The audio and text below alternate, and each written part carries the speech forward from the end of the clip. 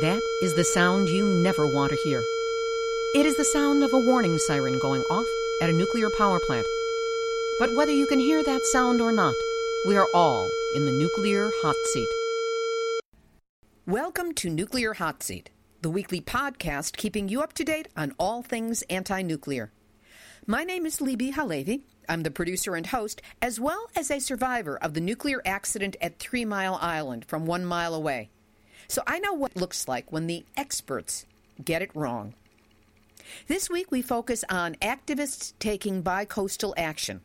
On the West Coast, the big NRC public meeting on San Onofre took place on February 12th. And on the East Coast, the climate change rally in Washington, D.C. last Sunday included a large contingent from the Coalition Against Nukes. We will have both these stories and several interviews coming up in just a few moments. Today is Tuesday, February 19, 2013, and here is the week's nuclear news. In Russia, when that meteor chose to hit ground, there were nuclear facilities near it. Chelyabinsk has been a closed region for a very long time. During the Soviet era, it was essentially the center of nuclear research. Top secret facilities are all over the place there, and there is a nuclear storage facility called Mayak. Mayak is the site of the Kishtim disaster in 1957.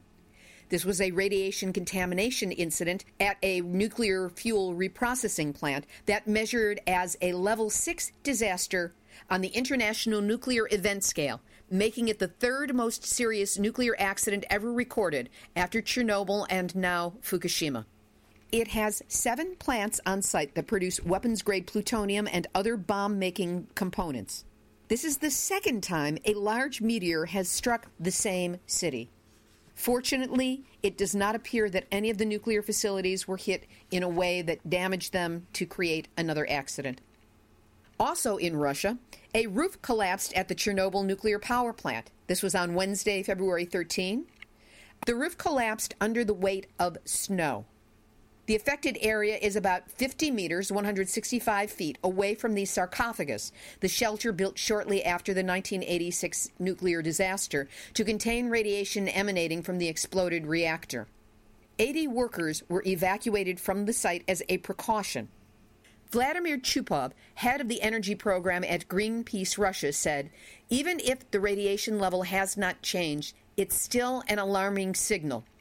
If the panels in the turbine hall have collapsed, then in principle there is no guarantee that the sarcophagus, built in 1986, will not start falling apart in the near future." According to a report out of Paris, the future of nuclear energy in Europe looks very dim because, quote, nuclear is too capital-intensive, too time-consuming, and simply too risky. The report cites the fact that Romania is struggling to find investors for its Cernavodă plant. Bulgaria has been unable to lure more investors to its aborted Belene project, estimated to cost at least 6.3 billion euros. And the Lithuanian government is reviewing the plan to build a new reactor in Visaginas, which was rejected by voters. In Finland, the troubled Olkiluoto 3 nuclear plant is preparing for the possibility that it will not start operating before 2016, which is already 4 years overdue. The announcement sheds a dim light on the practicality and expense of the first of its kind new generation European pressurized reactor, which has been touted as a revolution in nuclear power production. Same old, same old. According to Bellona general manager and nuclear physicist Niels Bohr, this is yet another blow to the supposed nuclear renaissance. Costly delays and millions of euros in price overruns are completely impractical, especially when compared to pursuing cheaper renewable and alternative energy sources. There are problems up in Canada as well at Quebec's sole atomic power station, Gentilly 2, where eroding concrete has prompted federal licensing officials to suggest that any provincial attempt to refurbish and relicense the 30-year-old plant must satisfy federal concerns over the aging concrete's ability to stand up to another 2 or 3 decades of service. Over to Japan, where a Fukushima prefectural government panel said on Wednesday, February 13, that 2 people who were 18 or younger when the triple meltdown crisis started at Fukushima have been diagnosed with thyroid cancer, bringing the total number of cases to date to 3. 10 individuals are believed to be suffering from cancer, including these 3 thyroid cancer cases. The average age of the person suffering is around 15. 7 of the 10, 70%, are female. Professor Shinichi Suzuki of Fukushima Medical University claims that it is too early to link the cases to the nuclear disaster because it took at least 4 to 5 years for thyroid cancer to be detected after the Chernobyl meltdown calamity that started in 1986. But United Nations Special Rapporteur on the Right to Health, Anand Grover, who spent 11 days in Japan during November 2012, does not agree. He says, Chernobyl is not a good example, whose study in the first 3 years was a blackout, so we don't have data. There was a clampdown of information that made it impossible linking them up in the first years after Chernobyl.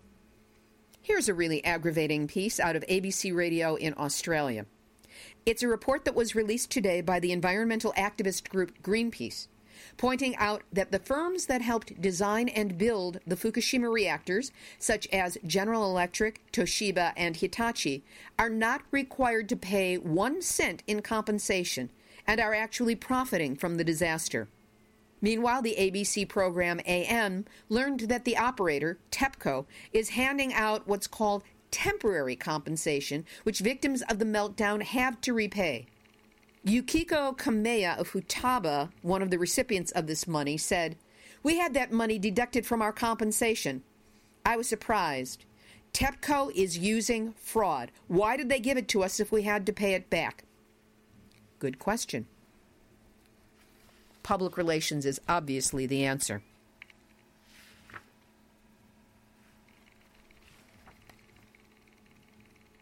The embodiment of evil numbnuts, Lady Barbara Judge, who was neither a lady nor carried the name Judge until she married her 3rd husband, Sir Paul Judge, has been hailed as Japan's nuclear savior. She visited the Fukushima Daiichi plant in the company of members of TEPCO, and she said that it wasn't what she expected, that the mood there was fantastic. A quote, "What was astonishing was the optimism and hope shown by the workers that these plants can be made safe and that they can start operating again." Barbara, what planet are you from? She is confident that nuclear has a future as part of any energy mix in Japan. This is in stark contrast to the mood of the Japanese public, still in a state of shock and strongly opposed to the restoration of a nuclear program.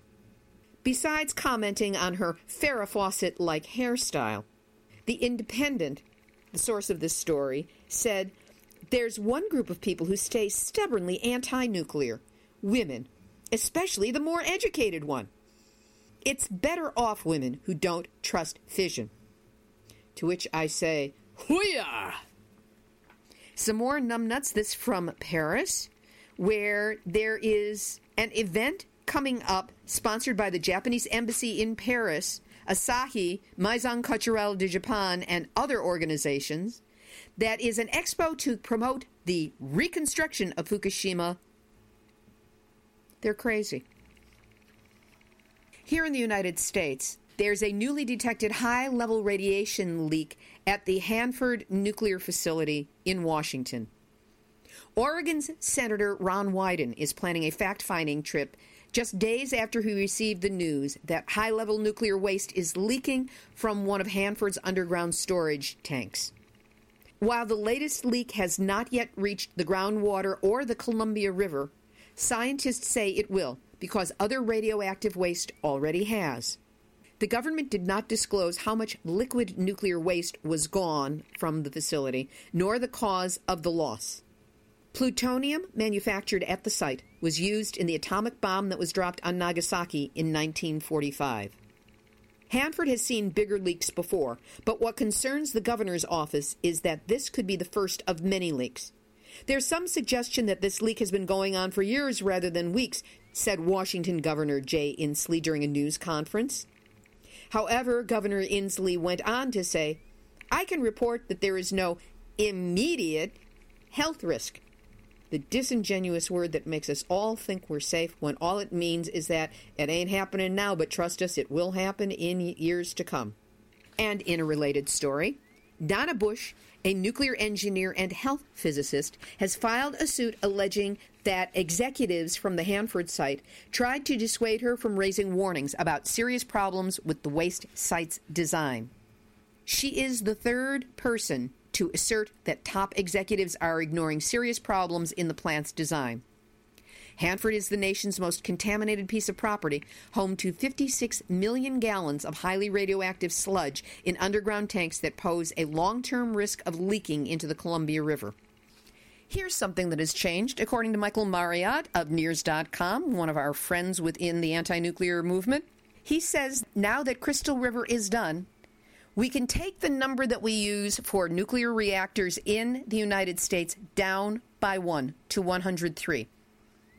Michael went on to say it looks like Kewaunee will be running until mid-year, probably until what would be its next refueling date, so it might be a little premature to go down to 102. But that is in the offing and should happen perhaps by summer.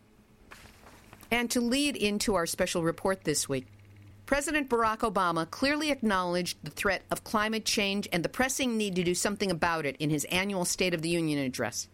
He highlighted the potential for solar, wind, and even natural gas. But nuclear power received not a single mention. At least he didn't say that it was part of the clean energy mix, which he has said in the past, and that is absolutely wrong. Progress is being made, even if it is progress by omission. That leads us to this week's, not interview, but a bi-coastal activist special. In it, we hone in on two major actions that took place in the last week.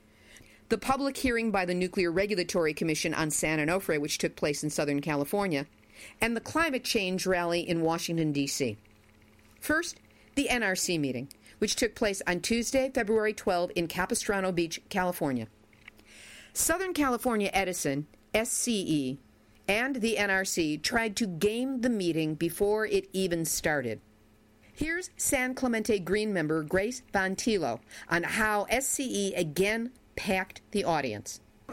This afternoon, about 4 o'clock, there were at least 12 buses that were brought in with union workers that we believe have come as far as San Diego and San Bernardino. They were fed down at the plant, and we've been told they were given a per diem.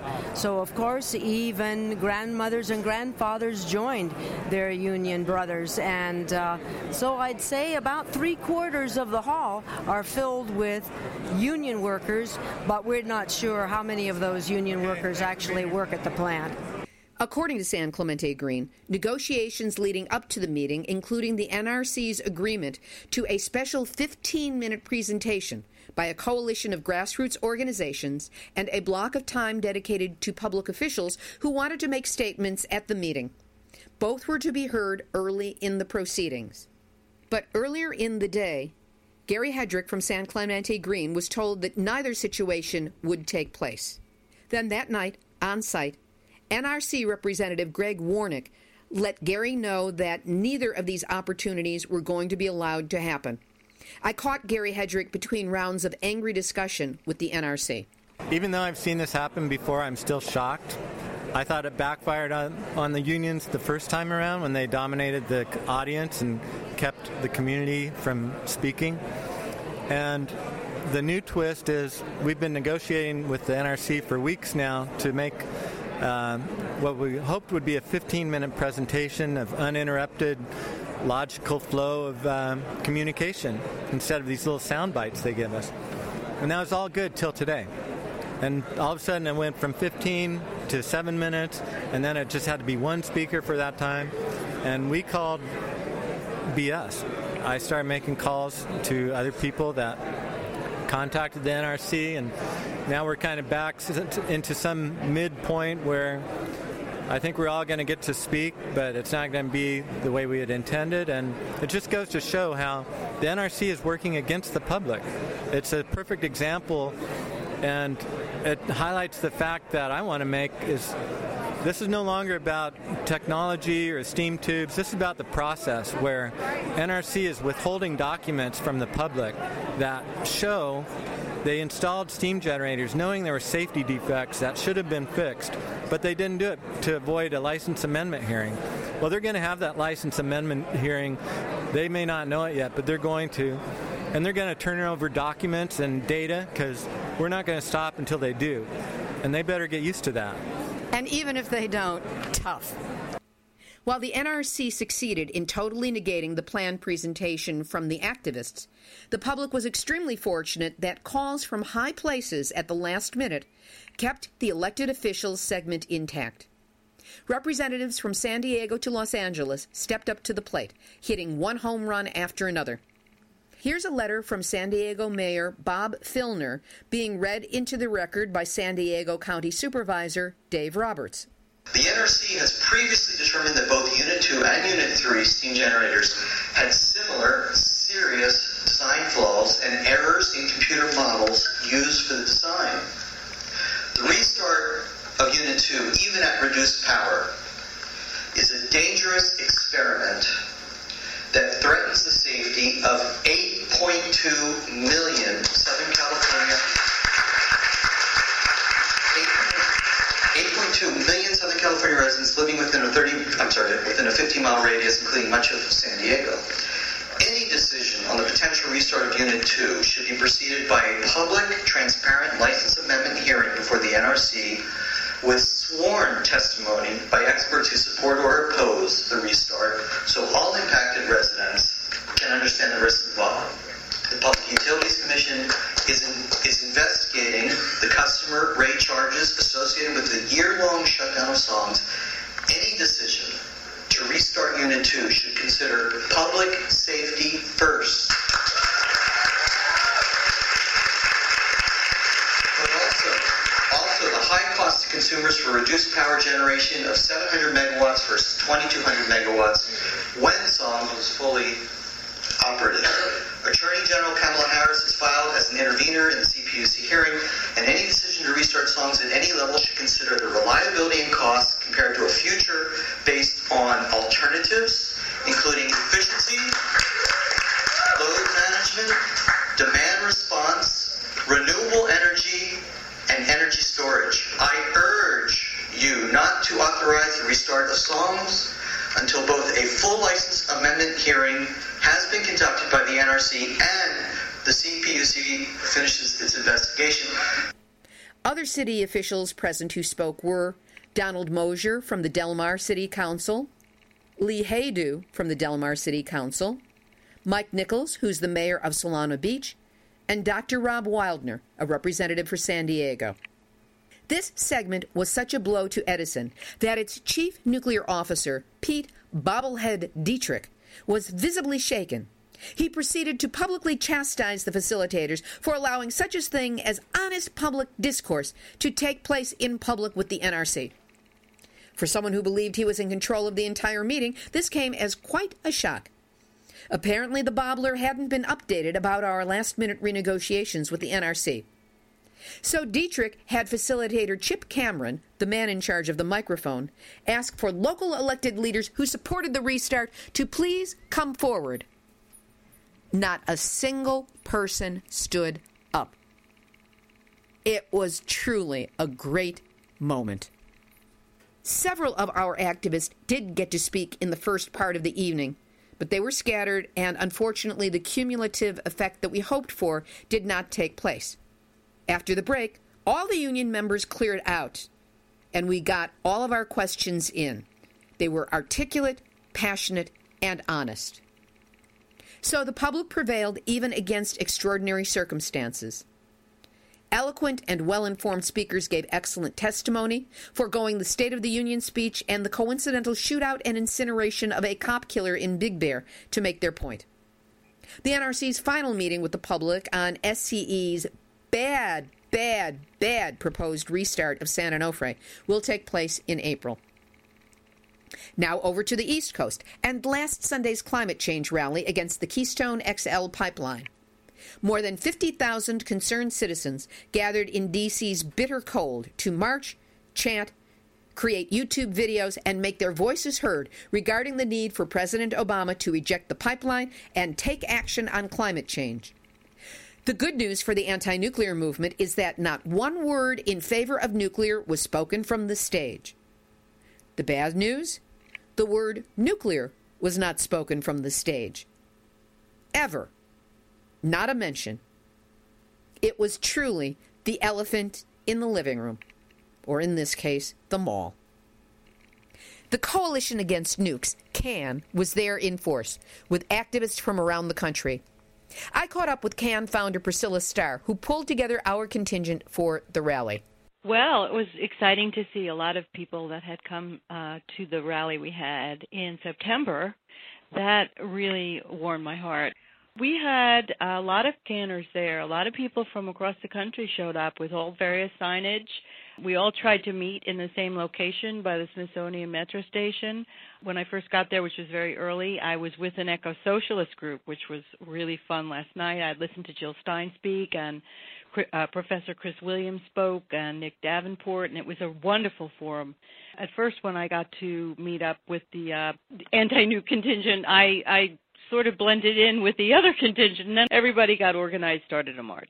We definitely stayed together, we wanted to make sure we saw our flags, no matter what, who was carrying the flag from what state. We knew where the yellow was. We kept looking to see above our heads where our group would be identified with like a flag. Mm-hmm. That's the way we knew where we were. A complete stranger took one of the flags that I got from Angela Bischoff in Toronto, and he held it the entire time. Complete strangers fell in with the marches, the marching. Everybody came together with a solidarity for the right feeling of being an environmental patriot. That was the strongest feeling that I had that day, and I was very proud to be doing it. I was very proud to have been there, and it felt like I was in the right place at the right time. I'd say that our contingent was small and not something that the organizers of this campaign were paying any attention to, but they were either not interested in talking about it or they had controlled their message. So what you're referring to is the fact that while we had some fears beforehand that the green ecological, put that in quotes, message might include a pro-nuclear component, because there's some people who are still confused about the fact that nuclear is absolutely not green. Instead of that being the message from the stage, there was nothing said about nuclear, not a single word. Nothing was said. And I also feel like most of the people at this march had voted for Obama, which, basically they were saying, we want you to know we've got your back, rather than asking, have our back. They had all come there trying to have him understand, we put you in office, don't let them pull you in that direction now, Obama. That's the feeling that we got from the coordinators of this campaign. Let's make sure we tell them we've got your back. The feeling that I had, the main feeling, was that mostly people weren't interested in an anti-nuclear message. I mean, they saw the flags, but mostly they kind of just looked at us and kept going. They weren't interested, or we were leafleting. They weren't really that interested. Felt marginalized. I hate to use that word. Did you sense any hostility in the pushback? No, I didn't sense any hostility.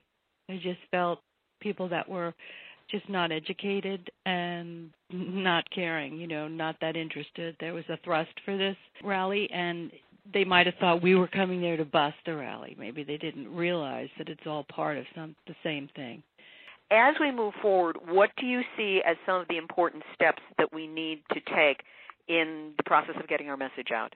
I think we have to start educating.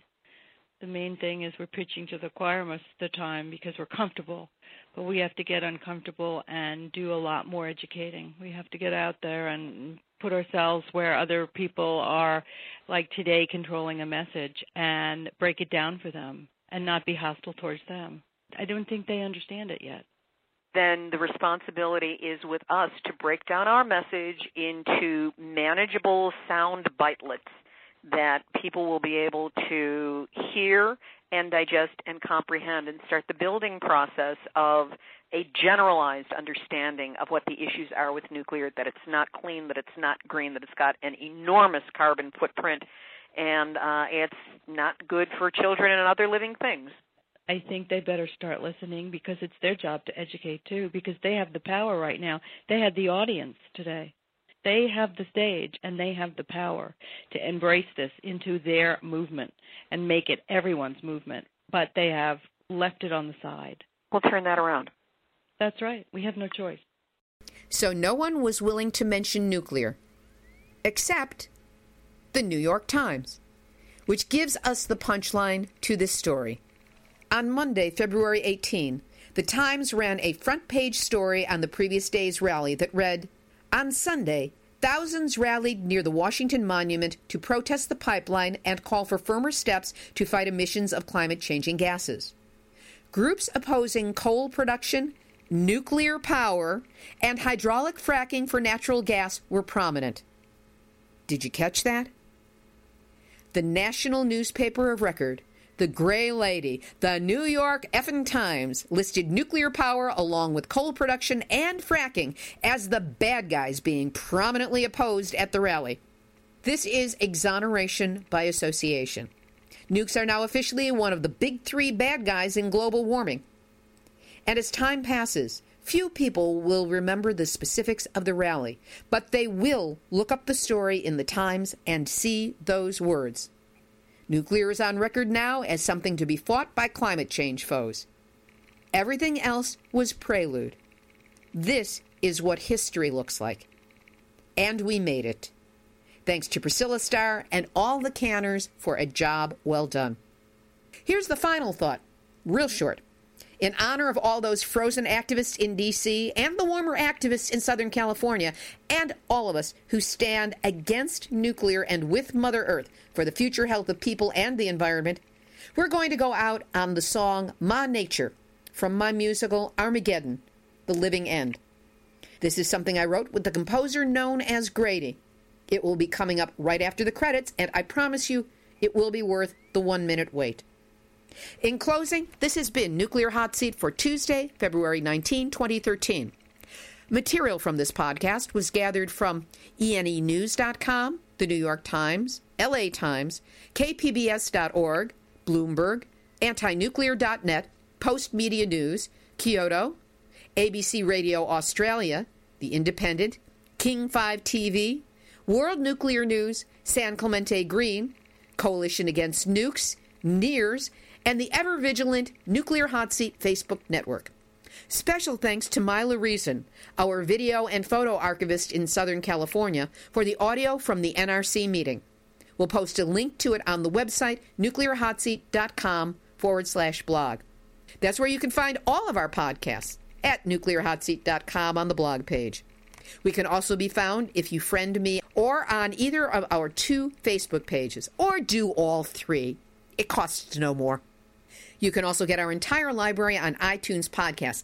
88 podcasts. 88! Share us. Link to us. This is the activist voice on nuclear issues, so use us as the resource we are. And if you have a story lead, a hot tip, or a suggestion of someone to interview, send an email to info@nuclearhotseat.com. Music coming up in just a few seconds. For now, this is Libby Halevi of Heartistry Communications, the heart of the art of communicating, reminding you that we've all had our nuclear wake-up call. Now, do not go back to sleep.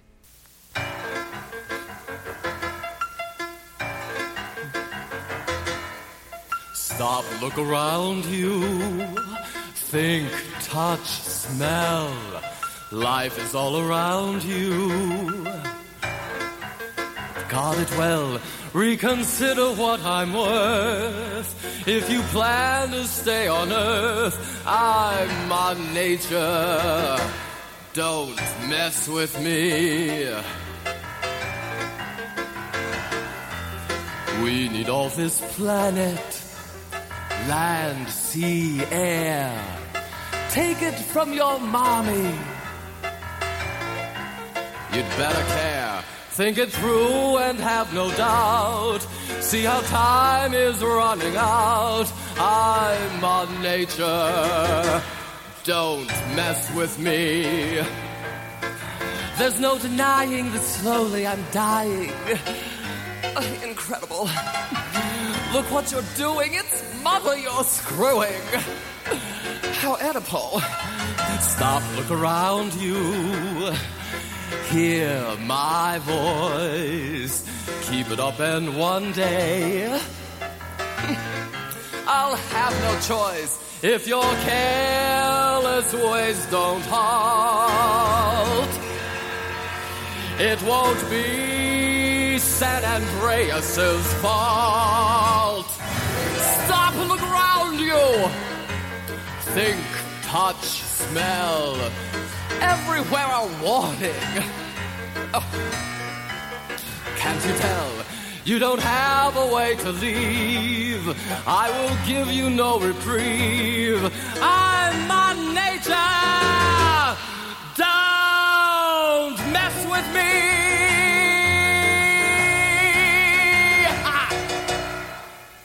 Copyright 2013, Libby S. Halevi. All rights reserved, but if you want to share it online, go to it.